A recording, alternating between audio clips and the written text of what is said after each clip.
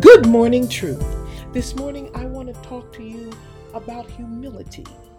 Just briefly, I want to exalt the spirit of humility. And when I think about humility, I can't help but to think about the circumstances that surrounded Jesus' first miracle. See, Jesus, his disciples, and his mother were all invited to a wedding. And at the reception of the wedding, Jesus' mother comes over to him and says, "They're out of wine." And Jesus' response was, "What business is that of ours?" See, in Jesus' mind, he's thinking, I'm not throwing this party. I'm not the bride. I'm not the groom. I'm not the father of the bride. I'm not the father of the groom. What business is this of ours? His mother, knowing that even though he thought that his time had not come for him to be exalted in the eyes of God in such a miraculous way. See, just like mothers do, sometimes we see more in our children than they do. We understand the timing of certain things in their life better than they do. So Mary didn't take all of what Jesus was saying seriously, and she just went ahead and she told the servants, do whatever he tells you to do. And nearby stood 6 stone water jars. The scripture says the kind that was used by Jews for ceremonial washings and holding from anywhere from 20 to 30 gallons. And Jesus said to the servants, "Fill the jars with water." The scripture tells us, so the servants filled the jars to the brim. Then Jesus told them, "Now draw some out and take it to the master of the banquet." And they did so. And the master of the banquet tasted the water that had been turned into wine. He did not realize where it had come from, though the servants who had drawn the water knew. I want to pause right there.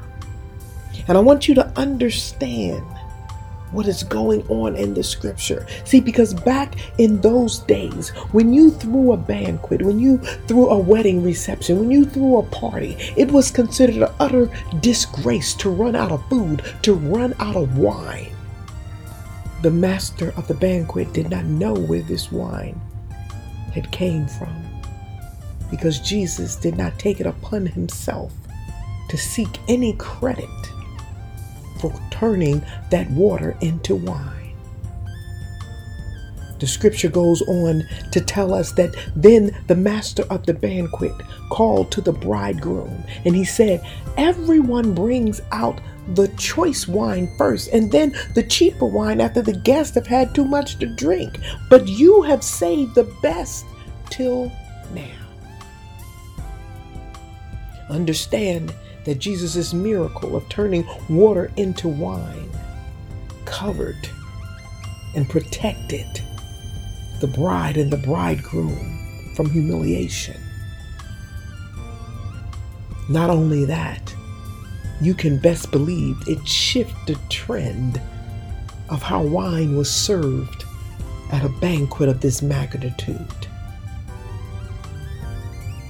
The scripture goes on to tell us that what Jesus did here in Galilee was the first of the signs through which he revealed his glory. And his revelation of his glory in the turning of the water to wine also strengthened his disciples' faith in him. Humility is something that we all need to grasp. In 1 Peter 5 and 6, the scripture tells us, "Humble yourselves therefore under the mighty hand of God, so that at the proper time he may exalt you." Jesus did not think that it was his time to be exalted. But his mother, a godly woman, understood that this act of humility would shift the time frame and God would exalt him to walk in the glory that was given him. When we humble ourselves and put others' needs before ours, when we humble ourselves and shut down the spirit of selfishness, when we humble ourselves and give from our heart, when we humble ourselves and be intentional about helping another, expecting nothing in return, expecting not to be exalted, not to receive any accolades. The scripture says at the proper time, God will exalt you. Now I want you to understand, an exaltation by God may never get you the accolades of man. But just know that when God exalts you, he's positioning you for bigger, for greater, for better. And I want to tell you this morning, a lot of us make a habit of seeking the accolades of people. And when you seek the accolades of people and they give it to you, God says, okay, they have their reward. But when you do something out of your heart, not expecting anything, God is charged to reward you. And I can tell you this, that the reward from God is greater than any reward, any accolade that man can provide. I urge each of you over the next 24 hours to be intentional about walking in the spirit of humility, to be intentional about helping another, to be intentional about giving to another, expecting nothing in return. Just over the next 24 hours, try it. And I can assure you that many of you under the sound of my voice,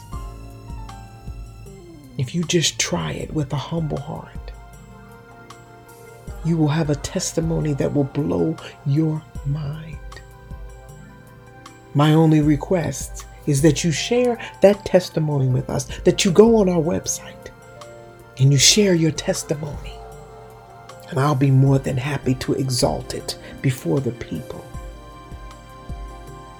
The testimony of the goodness of God, the testimony of God honoring his word, the testimony of the power of humility. Remember, when you start your day with truth, blessings throughout the remainder of the day is inevitable.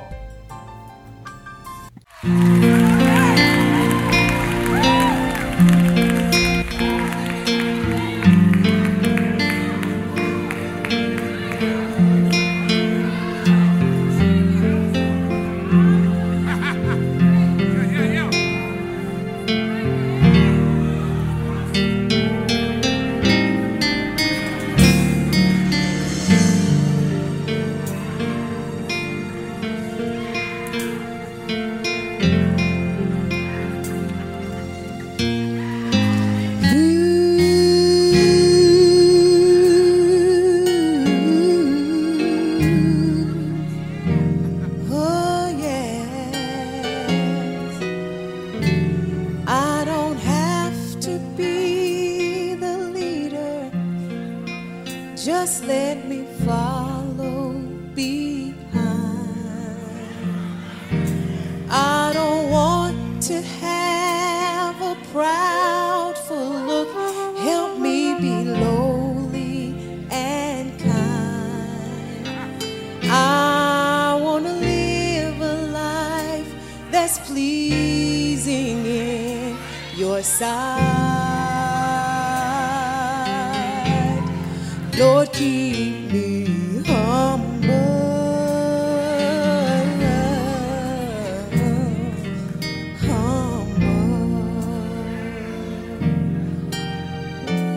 I don't have to be the forest, a bit of grass will do. Don't let me be unkind to those I love. Help me be gentle like you. I want to live a life that's pleasing. I want to be pleasing Your side.